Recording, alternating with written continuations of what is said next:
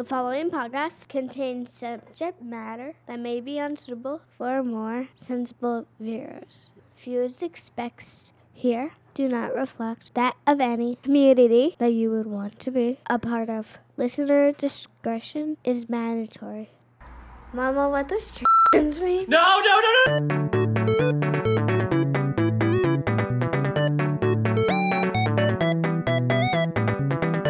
And welcome back. Yes, hi, hello. Welcome back to Tranifesto.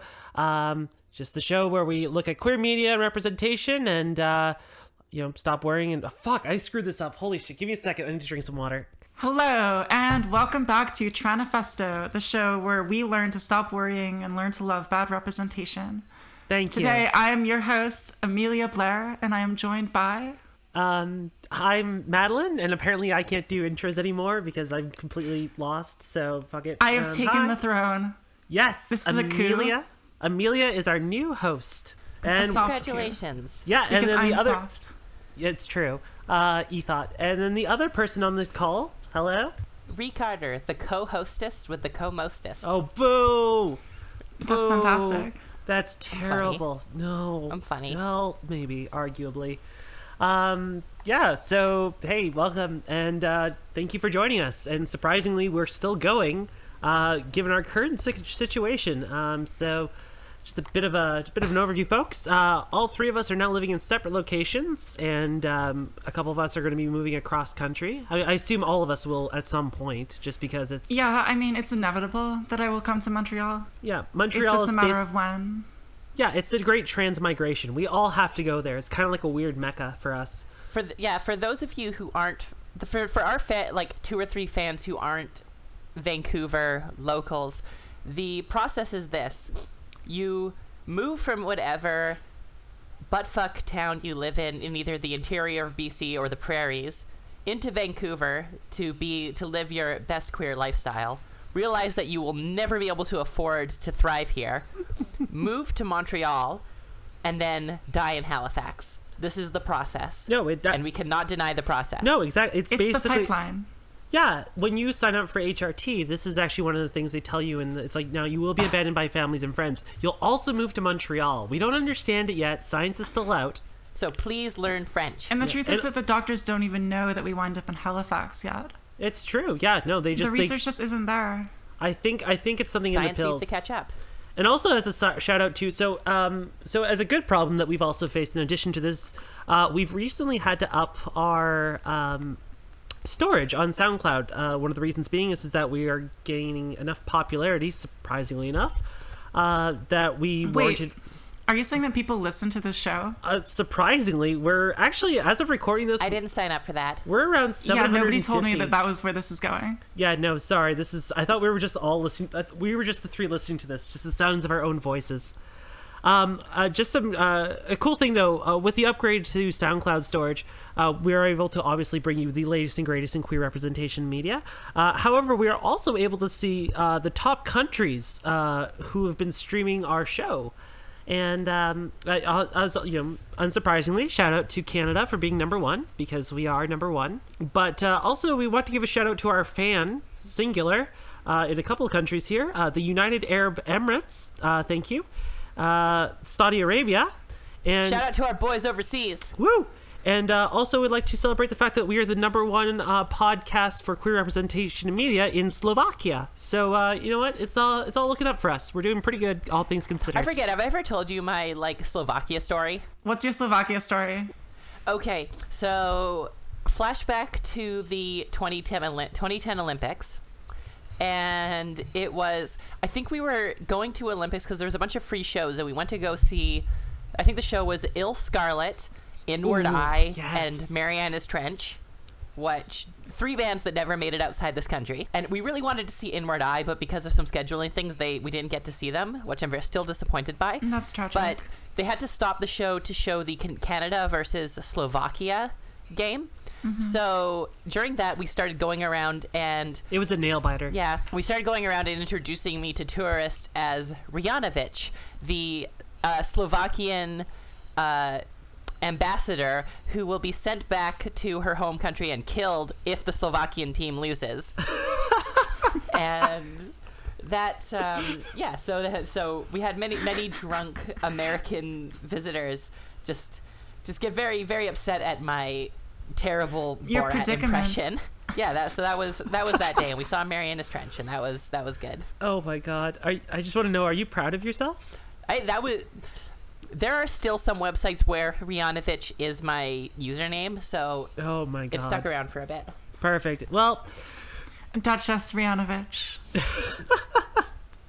God, we need to do another one of those.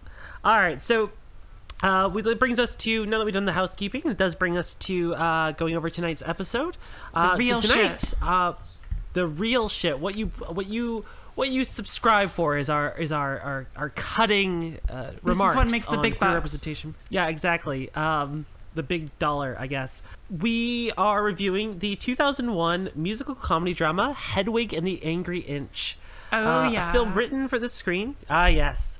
The film written for the screen and directed by John Cameron Mitchell, based on Mitchell's and Stephen Taft's stage musical Hedwig and the Angry Inch. It is basically just kind of... Well, actually, I'll pass it over. Amy, you want to give kind of like a brief overview of what you saw? Because I believe this is your first time seeing it, Yes, actually. so this is the first time I have seen this, which is deeply embarrassing and very sad. And I am quite disappointed okay. in the fact that I have only seen it tonight because it is phenomenal. So, It's better late than never. we watched the 2001 movie, but it is a musical, like a stage play. Yeah. And basically it follows the story of the East German transsexual Hedwig, Another former Soviet bloc country, along with Slovakia. Oh my God. who, That's It's all coming together. after the fall of the Berlin Wall, becomes sort of this pop idol. Not pop idol. What how do you describe her? Like a punk rock. Like sort of idol? like a proto-punk. Yeah. Like, actually, I think that... Are any of you familiar with Wayne County and the Electric Chairs? No. They were like I'm an not that early, like a cool. proto-punk band fronted by a trans woman. And I'm going to send you the picture of the band, and you'll see exactly what I mean by... I think the inspiration is pretty direct. Shit, that is uncanny. Okay, yeah, that is quite... So I think it's a direct reference. Okay. Holy shit, that's awesome. Yeah, no, that's amazing. So yeah, So what happens in this? Yeah, please go over that. Reed, do you want to kind of basically give a kind of an overview of the synopsis of the movie, the plot? So Hedwig and the Angry Inch, yeah, it is about a individual from East Germany who, and again, spoilers, this is a very good movie, so please go watch it before listening to this. So that's our... It seems recommendation. important. I've watched it I think I once, should- and it already seems deeply, deeply important. I think I should start tweeting out which movies we're going to watch ahead of time so That's people a can good kind of idea. watch them and enjoy. Yeah. Yeah, we should do that. Yeah, no, for sure. But anyways, Reed, sorry. As though we don't decide what we're going to watch 15 minutes before we watch it. Folks, we just kind of really do fly by the seat of our pants. So the chronological Assuming story we're is... wearing pants. Yeah, how a dare big you assumption. assume... Did you just assume my undergarments? Did you just assume my gender expression? Listen, now that I am alone wow. in my own home recording the podcast with nobody else present, Yeah, hands up, who's naked it's here? honestly Yeah. offensive that you would assume The that eyes I would have wear it. pants. So, Hedwig is born a male in East Germany and grows up in a broken home, listening to American GI rock and roll. And after graduating college, ends up falling in love with an American GI who persuades her to present as a woman and get a sex change so they can get married and move back to America. So, and one of the instigating plot points is that the sex change is botched, and which leaves her with the Angry titular Inch. Angry Inch. Yeah. Yes. So, and then once reaching America, the GI ends up leaving her for a man, which I'm sure we can all relate to. Been there, So- done that. We've all been there. From that point, she decides to lean into her thrust upon identity and transitions to a mid-career ContraPoints character, and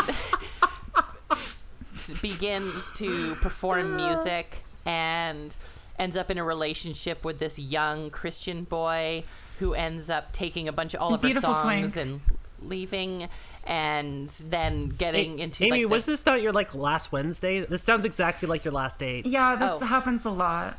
Yeah, no, it's fair. This is the Tinder Good game. We'll get into representation. this entire movie is trans culture. So Okay.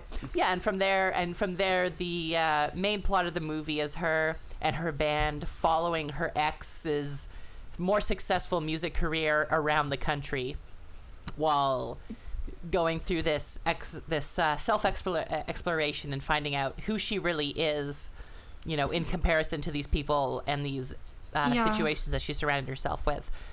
So does that about sum it up? Did I miss That's anything? an excellent summary. Far better than I was think that's going pretty to do. good.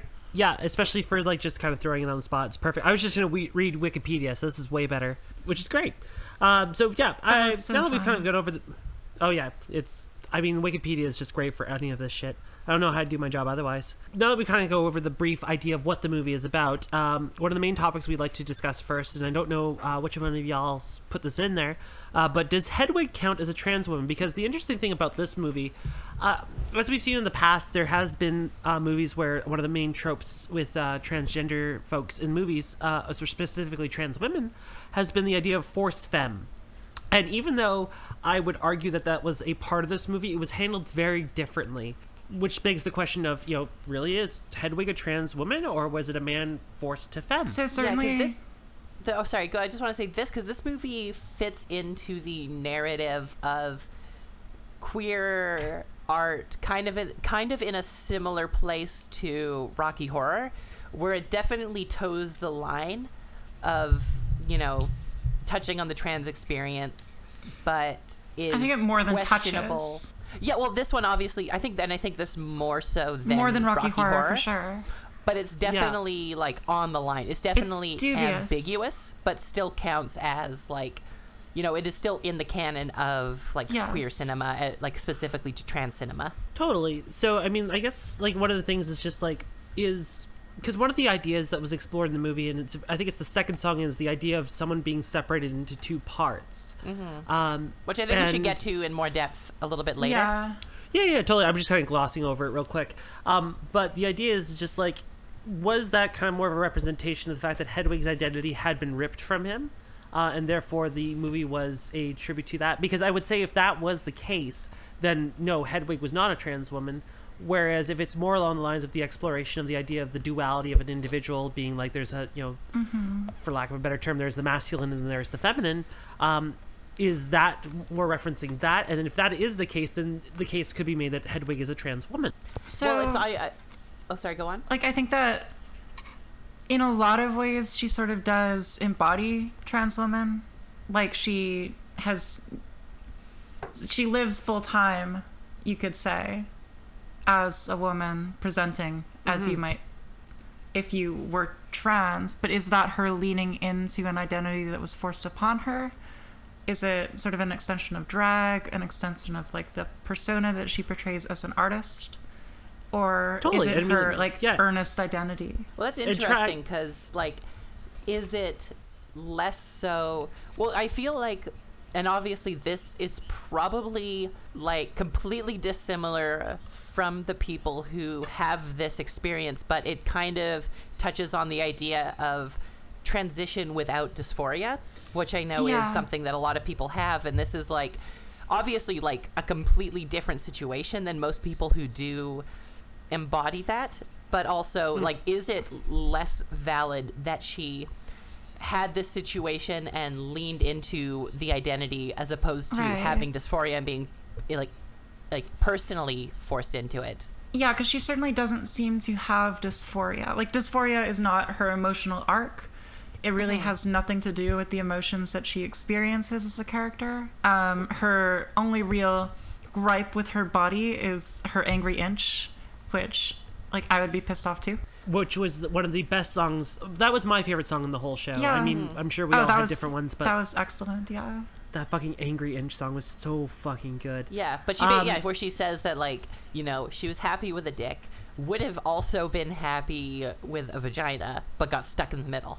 Yeah, and I mean, like, also, I mean, like, I know we're talking about whether Hedwig counts as a trans woman, but we also kind of glossed over the fact that it's like, does this also represent something like the idea of like gender fluidity or intersex as well? Yes, the wall coming down.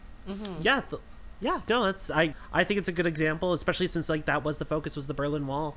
Yeah, no, I mean, for me, I would say that this is. I'm still not sure whether she counts as a trans woman, but for me, one of the interesting things is that it also kind of shows like how gender dysphoria works, but from the reverse of what, like, say for example, all of us have gone through, where it's someone who is forced to have another identity and they kind of have like a breakdown because of that. So it was almost like an idea like. Showing to cis people, it's like, hey, if you were forced to be this thing and you had to accept that identity, how would that affect you personally? Oh, is she dysphoric about being like feminine and having this feminine persona at the end? Like, that wasn't quite what I saw in the ending. Yeah, I think that was more of like a exception, like accepting the middle place as opposed to like leaning too hard. But also, I want to say, because there's this song, the what's it, Wig in a Box? Yes. Which is a very, very, very like early transition song. Like, I thought, like, if you listen to that song, it actually like both subject wise and musically sounds like it could have been like a transgender dysphoria blues like B-side. Yeah. Excellent. Think about Laura it. Jane Think Grey. about it. Yeah. Laura Jane Grey stole from this movie, and she will be made to pay for it one day. Didn't we all? Haven't we all? Yeah, I mean, we all ripped it off. So I think in conclusion, what we're kind of coming into is that Hedwig was the original centrist. Absolutely. And, yeah, gender centrism. Damn it. This is what we have to look forward Radical to. Radical centrism. The angry inch. I think that nobody should have a penis or a vagina. We should all be somewhere in the middle. We should all have angry inches. I don't support these radical extremes. She did go through an experience where she realized her life was better presenting female, and she had more fun presenting female, and it lent into it. But it wasn't necessarily dysphoria in the traditional sense, but it still came to the same conclusion. Well, I would agree, and not to get too off topic here, because I just want to make sure that we, kind of approach some of the interesting things. But like while we're talking about like gender roles and what like Hedwig felt comfortable with, I think a very interesting thing was the exploration of gender for all the characters in this. I mean, Hedwig was the main focus.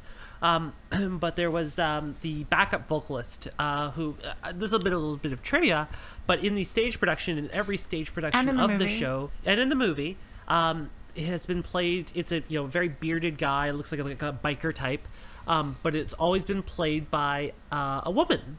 So even that was kind of interesting. And that character in there, their kind of journey into coming to discovery of like, I would argue that character is the most trans in this movie because. Yeah.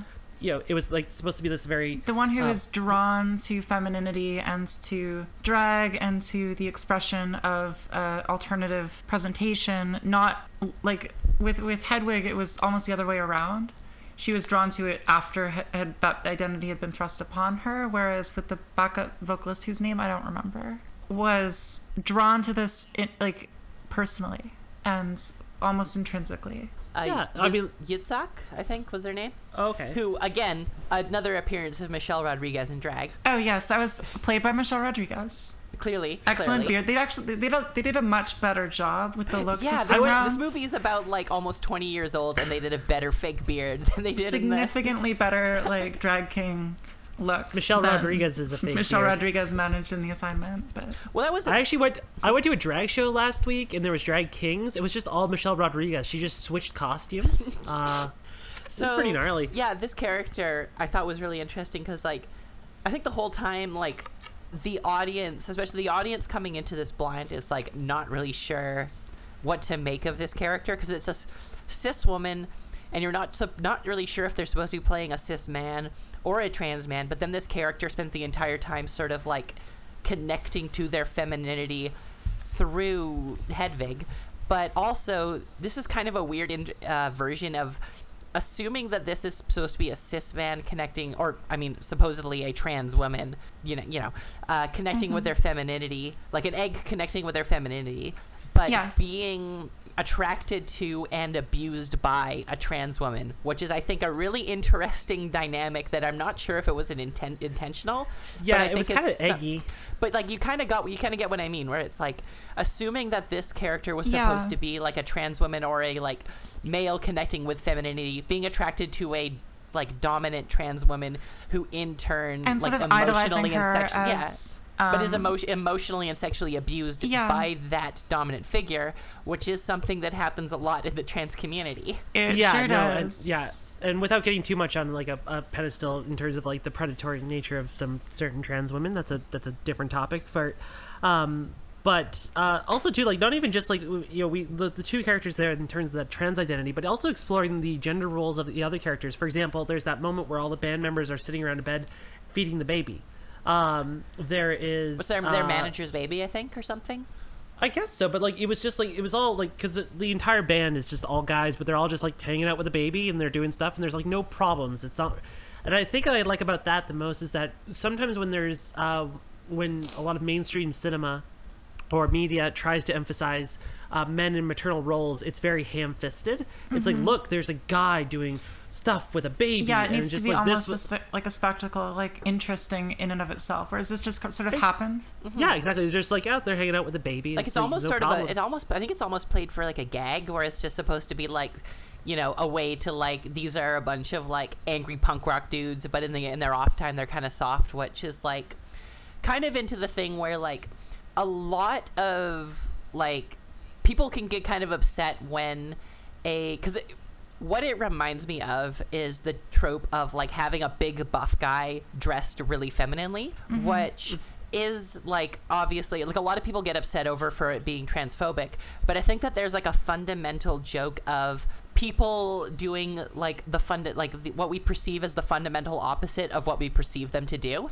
Yeah, and I think that is always going to be funny, and I think that is fine. And this is another example of that, like a bunch of like tough punk rock dudes like passing around a baby, like taking care of it, is kind of the same thing. Because it subverts your expectation, and that's kind of what comedy is. Exactly. Yeah, but the thing I like about this comedy specifically is just the fact that it just doesn't call too much attention to itself, and it's just like it is another piece on the tapestry, which is this movie. Like it's just like. It's like every little part was thought out with. A really good example I would relate to a comic book would be the Killing Joke with Batman, where it's just there's this moment in one of the panels where it's I know it's kind of a weird draw from this, but I was just reading this recently. And as Batman's walking to there's a secretary, and on her desk is this little sign and detail. It just says, "You don't have to be crazy to work here, but it helps." And it's like. It's in there, and most people would just overgloss it, and it's like not even that big of a deal. But like, it sets the mood so perfectly for the rest of the film. Yeah, I watched that H-Bomber guy video too. Yeah, I know. God, isn't he great? He's so good. He's a trans ally. He's the best. Oh no, he's like royalty at this point in time. So, Tommy Gnosis is the guy who steals all of Hedwig's music and runs off with her career and abandons her emotionally. Which is, a lot of interest, like trans culture revolves around this relationship, because the entire movie is Hedwig just basically pathetically creeping on her ex, which is trans culture. Early on, Hedwig corrupting an innocent Christian twink, also trans culture. Oh God, yeah, no, you're right. And also, just as a quick tangent, Hedwig's first band is she starts with a bunch of Korean war wives, and I think starting a band of Asian expats fronted by a trans woman is Vancouver culture. That's extremely Vancouver culture. Yeah, no. It's a very relatable movie.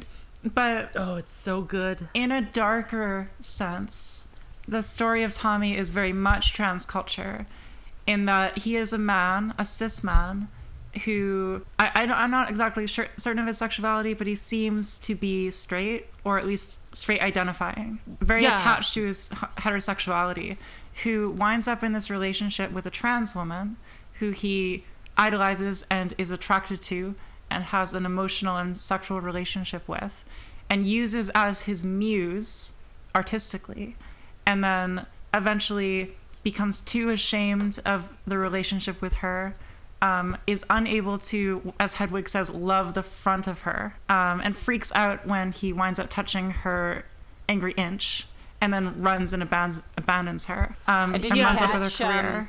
Did you catch the part where during the basically the "I'm trans" conversation, the bombshell noise in the background? Yes, I did. Yeah, because her voice slowly drifts off into silence, and it's just a. And that relationship of a cis man who is attracted to a trans woman but is too ashamed to own it and uses her emotionally and sexually and creatively, and then discards her when he is no longer of use to her and because he is too ashamed of her. That is deeply, deeply relatable, and it stung a lot.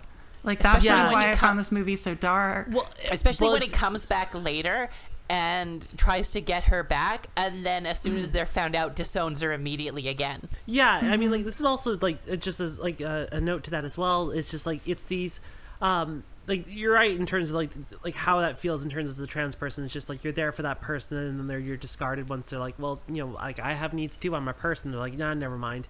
But it's also, like, those, like, on that boy's side, Tommy Gnosis, when he was younger, it's also too, like, it's also a commentary on those, I say good Christian boys, but, like, they can be whatever naive boys that they come from, where it's just like, you know, they have this upbringing, it's, you know, very it's very clean Christian, easy cut, and then a factor comes into their life which causes them to question it. I mean, like, for myself, when I was younger, like, there was one of my first girlfriends was like this goth chick, and, like, I was, believe it or not, I was, like, in youth ministry and all that shit, which is, you know, it was a weird phase of my life. But I hung out with her, and she just, like, she played, like, she played me some music. She's like, here's Green Day, here's Bright Eyes. You can wear black eyeliner, and I'm just like, this is fucking awesome. And though that relationship went on a tangent, she was kind of my exploration to, like, an alternative lifestyle. And in this regard, and in this movie too, you have that, but it's taken to its next level, which is when the push comes to shove, and it's like, hey, it's okay to be like this. The shame, like you said, is too much. It's too ingrained there, and they almost revert back to that state or rebel against it. No, exactly. I get that. Where it's like, and I think also, like, a part of that is, I think, the issue of the way that other people help us find ourselves can very easily turn into using people. I mean, on some level, he did use her to explore a lifestyle that he then was not able to commit to because of those ingrained values, but he doesn't, like, go back to being a good Christian boy. He's just like an emo punk. Like, he's still singing all these songs and, like, being an edgelord. He's just sort of throwing her under the bus. And I think that's because, like, it's one of those things where he, like, if we go with those boys as it is, their identity is those boys. The sweet, sweet boys. Their identity isn't wound up in who they are. It's what they're against, or what they're running from. And in this case, it's basically like, you know, his Christian fucking guitar choir that he had. And then again, in Hedwig, sees something that is what he wants to have, but is not brave enough to do it. Which is kind of, you know, kind of eggy, and does also speak to, like, the trans experience. Like, you know, you look at the situation, you go, I want to be, you know, I want to be that. Like, I remember when I started transition, I was like a fucking 250 pound beard. I don't think he's eggy. You don't think he's eggy? I think he's just kind of a twinky soft boy. Yeah, like, I think that, I don't know, like, I can see why, like, that is an interpretation, that he's sort of eggy and estranged from his own femininity and afraid to explore it, but I also think he's really just, like, he doesn't actually do much in terms of femininity besides wearing, like, emo boy makeup. Guy liner. Guy liner. And I think that more so than being ashamed of exploring his own femininity is just being ashamed of relating to hers. Yeah, no, totally. And I think engaging that's a way better with way of putting hers that. and believing hers to be genuine. Yeah, no, I think that's I think that's more accurate than what I was going for. I mean, also, like, I have a grudge. So, clearly, I am damaged. Is it from all the good Christian boys you've been screwing? Fucking Tommy Gnosis stole all my music, and now all I have is a podcast, and so, like, I gotta complain about it somewhere. So what you're saying is our Hedwig is what, the boys from Chapo? Yes. One thing I think I want to, like, extrapolate, and I am assuming that this isn't intentional, but just building onto that, there's the idea of, like, straight culture or, like, mainstream culture stealing from queer culture. Oh yeah. And that's Yeah, That's certainly actually really good. sort of on the individual level, that's what happens in this movie, but also more broadly, that's what happens Yeah. socially and like in society. Well, I mean, Yeah. it's almost like it happened. Like, it's great because actually now that you put it that way, and I agree, and I hadn't thought of it that way, but like that movie almost just like diss-tracked every other show we've reviewed up to now, and I think it will for all the shows we do going forward. Where it's just like, because again, like, yeah, if we think back to The Danish Girl, that was a movie that was advertised as queer, but it was queer cinema for cis people, and they kind of took that from us. Yeah. Well, and also you have queer music that is inherently queer and radical because of her relationship to her gender and the fact that she is radically outside of the norm, being appropriated by like a cishet guy who can keep the aesthetic of it while erasing the radical aspects of it, which more broadly is what like mainstream culture does with counterculture. It happens with queer culture, it happens with black culture, with hip-hop and the mainstreaming of hip-hop. I was going to say that the only way that this could be more accurate is if there was a black band following around Hedwig that she stole all of her songs from. That's really what this movie is missing, is the fact that a lot of white queer culture is appropriated from black culture. Oh my god, that's too fucking funny. I really, they need to make a sequel where that's the premise. Yeah. And there was actually a version of the stage play where Hedwig was played by Taye Diggs, a black man. So that's that dope. Ties it all together.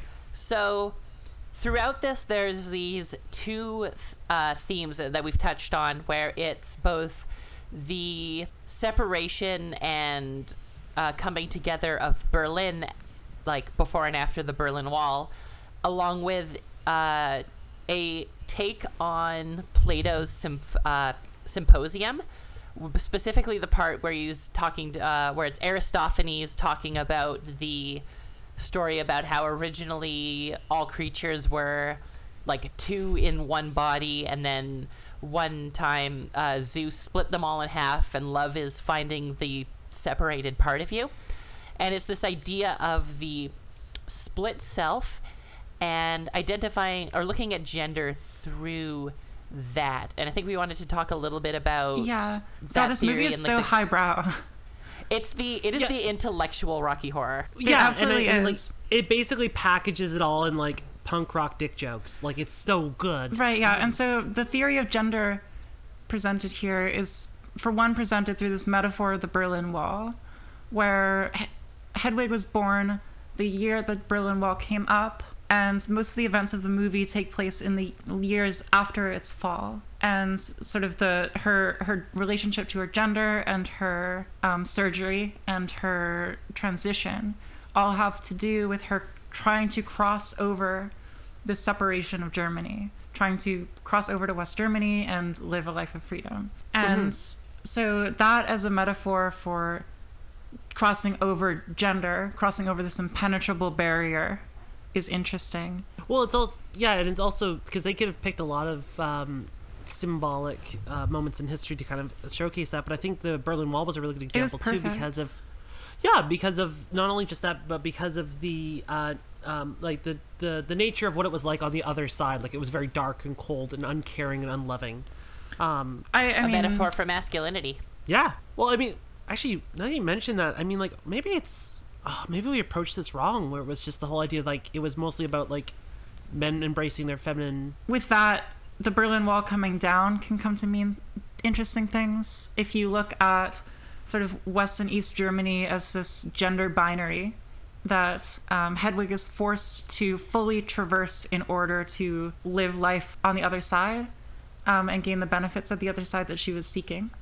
The Berlin Wall coming down, which coincidentally was coming down in a time when gender norms were beginning in sort of this embryonic stage to be challenged in a way that has been growing since, and we are living in an outgrowth of that. And so the Berlin Wall comes to represent this enforced authoritarian binary that you have to live on either side of, and it coming down leaves the room for fluidity and for a challenging and a subversion of the binary. That's my hot take.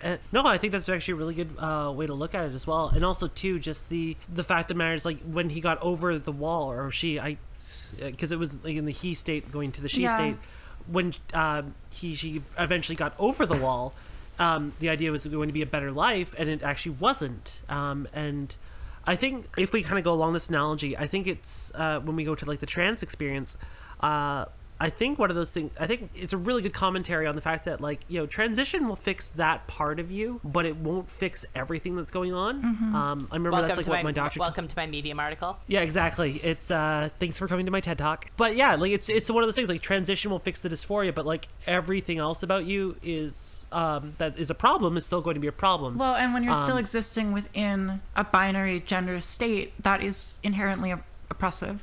Like, the rigid patriarchal binary is oppressive to everybody, because binaristic patriarchal conceptions of gender are oppressive to everybody. And like picking a side, and even if that side is more comfortable, doesn't mean that all of that baggage is going to go away. You know, you're becoming a woman. Being a woman fucking sucks, dude. And but I think that's the thing, is like a lot of the moments in the movie when people were not having to adhere to their gender roles, that's when they were happiest. Even again, not to come back to it, but or not to drive this point home too much, but like all the members in the band, yeah, they were kind of rocking and stuff like that, but they didn't look terribly happy. And then there's that moment when they're in the hotel and they're just laughing and joking and hanging out with the kid. Yeah, like there's these moments in there where it just the filmmaker does a really good job of kind of like laying out that, like, hey, the moment when you don't have to worry about these things, or you're just being yourself, that's when you're happiest. Fucking Hedwig on a bunch of tires, just like, you know, the equivalent of what drinking in a graveyard, with a bunch of people just like, yeah, I'll just tell you a story. Those are the moments. It's like when the binary gets enforced, or any of those rules, right, that's when things just get really bad. Right. And so that sort of ties into the other area in which this movie deals with metaphor, which is the idea of gender as this artificial separation of a whole, where all people were once, in this sort of platonic state of all gender, of non-binary, encompassing masculinity and femininity, and being split apart is sort of destructive. There's that quote, when Eve was still inside of Adam, it was paradise. It was when she was separated from Adam that paradise was lost. So when she enters him again, paradise will be regained, which is, that quote rules. But also it does tie into that idea of you wind up being happier when you are existing in a state that isn't limited by this artificially constructed and staked out binary.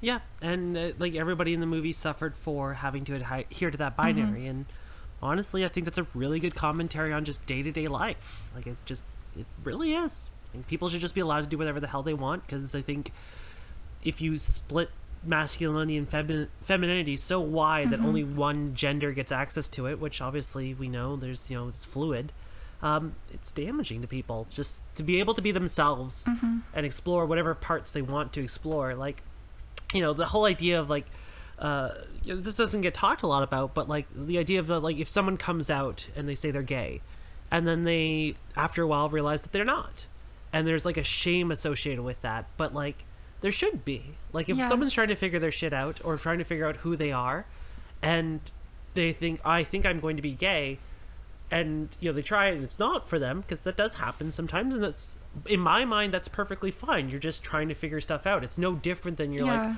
oh, I'm going to try to do baseball, and I'm going to see if I'm a baseballer, or I'm going to try photography. Yeah, no, it's not just about arriving at the right place. Like, that stumbling process of exploration is itself beautiful, and is itself an end. You know, it's learning about yourself and about what makes you happy and what doesn't. Yeah, and that's like, you're always moving forward in that process. Yeah, I think one of my favorite quotes when it comes to when I was trying to improve my mental health is, no matter where you go in the world, there you are. And so that's the truth with this movie as well. It's just like, no matter where Hedwig went, there Hedwig was. Yeah, and the implications are kind of...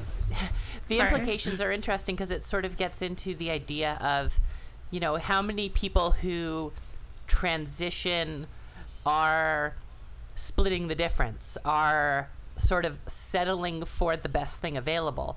And I think that it creates an interesting case study for like non-binary trans people who, you know, might historically have had to pick one binary or the other, and have to go through this this period of self-exploration to find the person they are, like, which I think all of us, even if you do end up being a fairly binary trans person, there is a journey that you have to take of self-acceptance, where you do need to look at the far end of one side and look at the far end of the other side and decide where you're happy. Well, and I think part of what this movie has to say is that everyone compromises with gender so long as there is this binary. You know, if there's the Berlin Wall, you kind of have to pick between West Berlin or East Berlin, and both of them aren't going to be perfect fits for you, because both of them have good and bad aspects. And as if your only options are man and woman and they come loaded with all of this baggage, sure, you might be happier on one side of that wall, but so long as the wall exists, you're going to be restricted and you're going to be compromising. There's that quote, like, instead of changing society, like, I had the choice between changing myself or changing society, and I chose to change myself because I could not change society. And I think that is where a lot of people wind up with gender. Yeah, and everyone was happiest when the wall finally came down. They were able to go back and forth between them without any problems. No, I think it was very good in that point. This has been a more heavier subject, so I'd like to give one of my favorite quotes in the movie, where young Hedwig is watching his favorite TV show, which is the Jesus Show. And the mom turns it off, and the boy says to the mom, Jesus died for our sins, and the mom said, so did Hitler. It's better to be powerless. Yeah, exactly. Yeah, absolute power corrupts, absolutely. Absolutely, yeah. No, it was so fucking good. Well, it's kind of funny because also, like, another good quote is that it, and this is kind of coming away from it, is that after she, you know, has a botched sex change. And also, just another tangent, I want to say one of the best quotes is when she's, like, talking about that and says, you know, she woke up and she was bleeding down there. I've only been... Fuck, where's the... first day as a woman, and it's already my time of the month. Yeah, it's so good. Oh, it's a good line. But then, you know, like, she goes to this traumatic experience, moves across the country.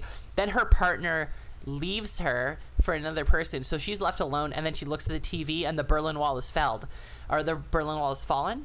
And like, all she needed to do was wait a couple months, and she could have gotten out, which I don't know what the implications of that are, but it's sort of an interesting wrench thrown into the theme of the story.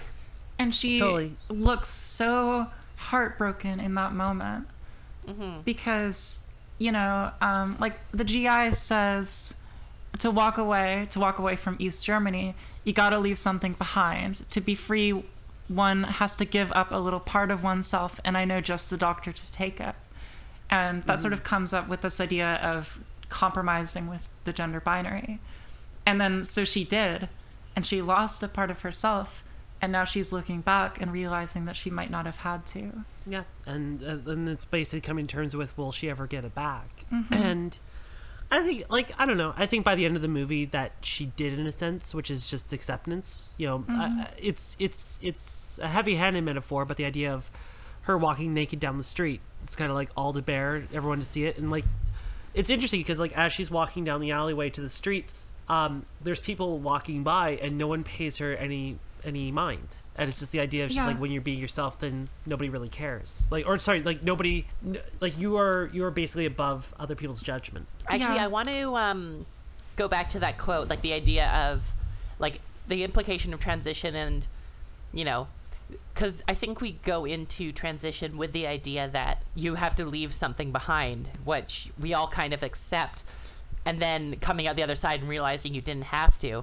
And this is just coming to me now because I was absolutely terrified to transition, like cripplingly terrified. That's why it took me as long as it did. And then going through it, like, pretty much everybody I was afraid of reacting badly reacted fine. And, like, at a certain point I realized, like, obviously there are terrifying things out there in the world, but the things I was most scared of were all in my head. The things I was most scared of did not happen, and that I had absolutely no business waiting for. And which is, like, almost a traumatic thing to go through, because then you realize, like, I was so scared, and I waited so long for something that wasn't even there. There's another quote that I think speaks to that. Sorry, I've got so many written down. She says, when she's reminiscing about her childhood, how to get over the wall. People died trying. Such were the thoughts troubling my tiny head. And the sort of idea of her ruminating over the fact that getting over the wall was a suicide mission. You know, that she was going to get shot by snipers if she even thought to try. And in that sort of moment where the stakes seem so unbelievably high, I think speaks to what you were saying about your own experience. Yeah, and I mean, it's like on my end too, and just kind of complimenting Reason, like I lost most of the people I knew in my transition. Like I it's funny, I actually thought the opposite of Ree, which was just that I'm like, oh, my the people that I'm with will be there for me, and they pretty much all disappeared. But the part where I finally became happiest with my transition and where I was when I just accepted who I was as an individual, transition being a part of that, and I was infinitely more happier than I was when those people were in my life. So again, kind of speaking to the end of the movie, which is the whole idea that like when you lay it all to bear, then you're above the judgment of others, and you just simply don't care. And that's where I'm at. And like, it's funny enough too, it was a lot through punk music and stuff like that I got to that place. So this movie has a special place in my heart for that reason. So obviously a lot of talk about this episode. There was a lot to talk about. Yeah, it got pretty heavy. Thanks for bearing with us. This is this is definitely a different episode than we've done in the past, just because it's a more highbrow, more intellectual movie. It's also, I think, deals with a lot more concrete themes. You know, we're not picking the bones here. We have like a full meal to eat, you know? Exactly. And so, I mean, without kind of giving up the game too much, we'll go to the question that we always ask at the end of the show is this good representation? I'll leave it up to one of y'all to start off with, and then we'll kind of just go around. So for me, this movie has always been in sort of a similar place to Rocky Horror, where I think that it can be very, very good for like trans and otherwise queer people to like used as a fun exploration of identity and just like a fun clowning of it, as well as touching on some deeper things. But also, I would never want this to be the first, like, much like Rocky Horror, I would never want this to be the first queer piece of media for a cis person to see. Yeah. Which is sometimes the case. And, like, I certainly agree. See, I kind of thought it was generally just fantastic. Like, I don't think it was very problematic. I don't think it had anything that I have major gripes with. I mean, certainly it leaves a lot up to interpretation in terms of its solid take on gender or what is Hedwig's identity in the end. We aren't fully sure. But in doing so, it doesn't ever punch down, and it never, I think, prescribes ideas that are harmful. It's very raw and very honest, and like certainly portraying an experience that is not common. I don't think that many of us are like East Berlin sex workers with a botched bottom surgery. Well, speak for yourself, all right? Well, because but again, it's like Rocky Horror. The moment it becomes problematic is when you assume that this is the story of a trans person. Well, yeah. Yeah, no, for me personally, it's funny, I actually take the opposite position to Ree, in terms of, I would definitely show this, like, like, my brother is just kind of coming to his own in terms of understanding, what queer culture is, not because he's gay, but my brother, bless his soul, is one of those people who, like, asks me, he's like, why is there a gay pride parade? Not because he's being malicious, but because he generally never got to ask the question, he never had to think about it. So, like, if he ever comes to me and he's like, hey, can you show me a movie? This will probably be the first movie I show him, because I think it translates a very good universal theme of just the whole idea of what people, the similarities between what cis people go through and trans people, which is just like we're all transitioning into something. We're not necessarily, for us it's very heavy-handed. We're transitioning in, physically.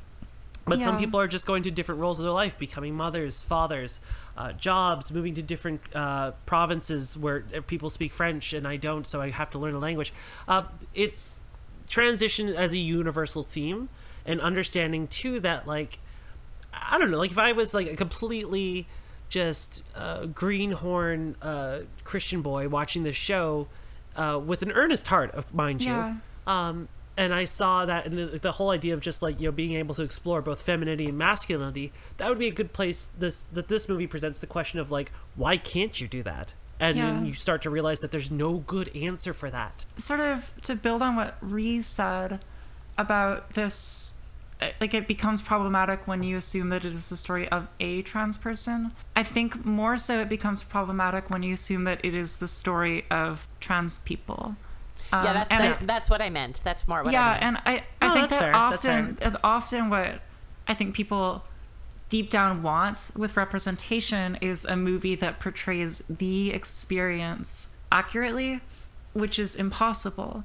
Because And we're is all never different. going to be anything more than simplistic and messy. And I Yeah. think what this movie does is it takes one person's experience, which is very messy and very complicated, and it portrays it earnestly and it portrays it sympathetically. And in doing so, I think it does a much better job of dealing with these themes than something that tried to be broader. Yeah, and I mean, it also, too, like, I think one of the things I like most about this movie, even with that idea and taking it further, is just, like, there is so much to unpack from this movie, because even as we've been talking, I'm just like, oh, what about that? I wonder No, if me that too, means yeah. that. And it's just like... I know I'm, we could like, go for another hour. Yeah, no, I'm gonna have to cut out so much from this, and it's such a fucking... This is why we're gonna have Patreon soon, so I can put all the extra stuff up. Yeah. Like, this is my 4th time seeing this film, and it's still just, like, it blows me away every single time. Like, It's phenomenal. I cry at the end of it every single time. Like, I cried about it when I watched it today, and it's Yeah. just... Yeah, so in terms of just, like, summarizing, is it good representation?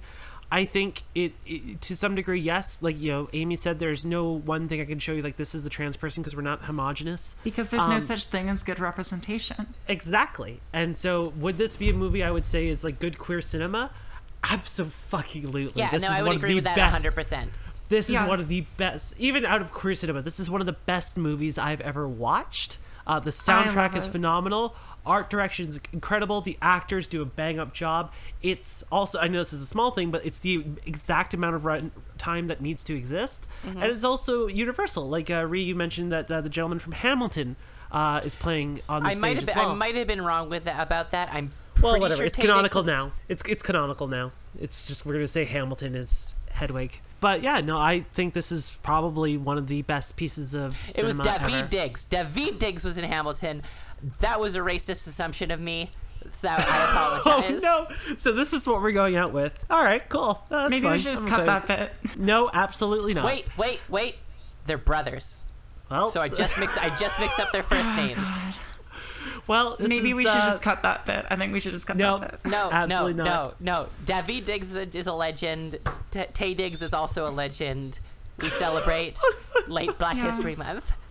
Oh my god. Anyways, thank you all again for joining us. This has been a great episode. This has been one of the actual few movies that I think this is a much needed break for all of us from the absolute shit most of us have been watching. Are Yeah, no, you I'm saying so that glad. the assignment was shit? Ugh, I still can't get it out of my head. There was no action in an action movie. What the fuck? Why? I mean, it's one of my favorite movies, but I will accept your constructive criticism, Madeline. Oh, thank you. No, thank you. This is Although why maybe we're no you longer should have together. just told me that when we were watching it. No, I wanted you to find out 2 episodes after the fact. That you hated my favorite movie. All right, so yeah, so I guess just to kind of wrap things up, I'm Madeline Hops. You can find me on Twitter at rabbit_is_dead. In terms of things, I'll be off and on. Like I said, I'm moving across the country in about T-minus 20-ish days. I will be looking to film a short video essay that I will probably shamelessly plug somehow on this show, like I'm doing right now. So yeah, I'm all that'd be about cool as well. shameless plugging. Oh, just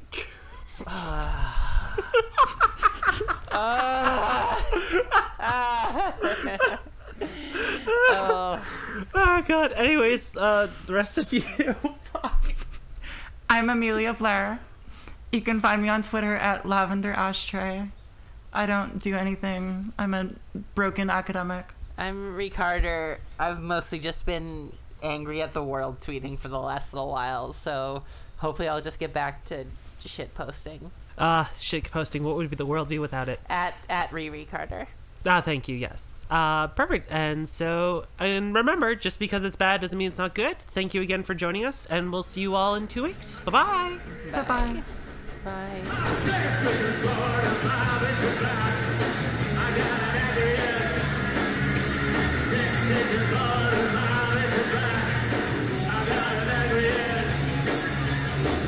from the land where you still hear the cries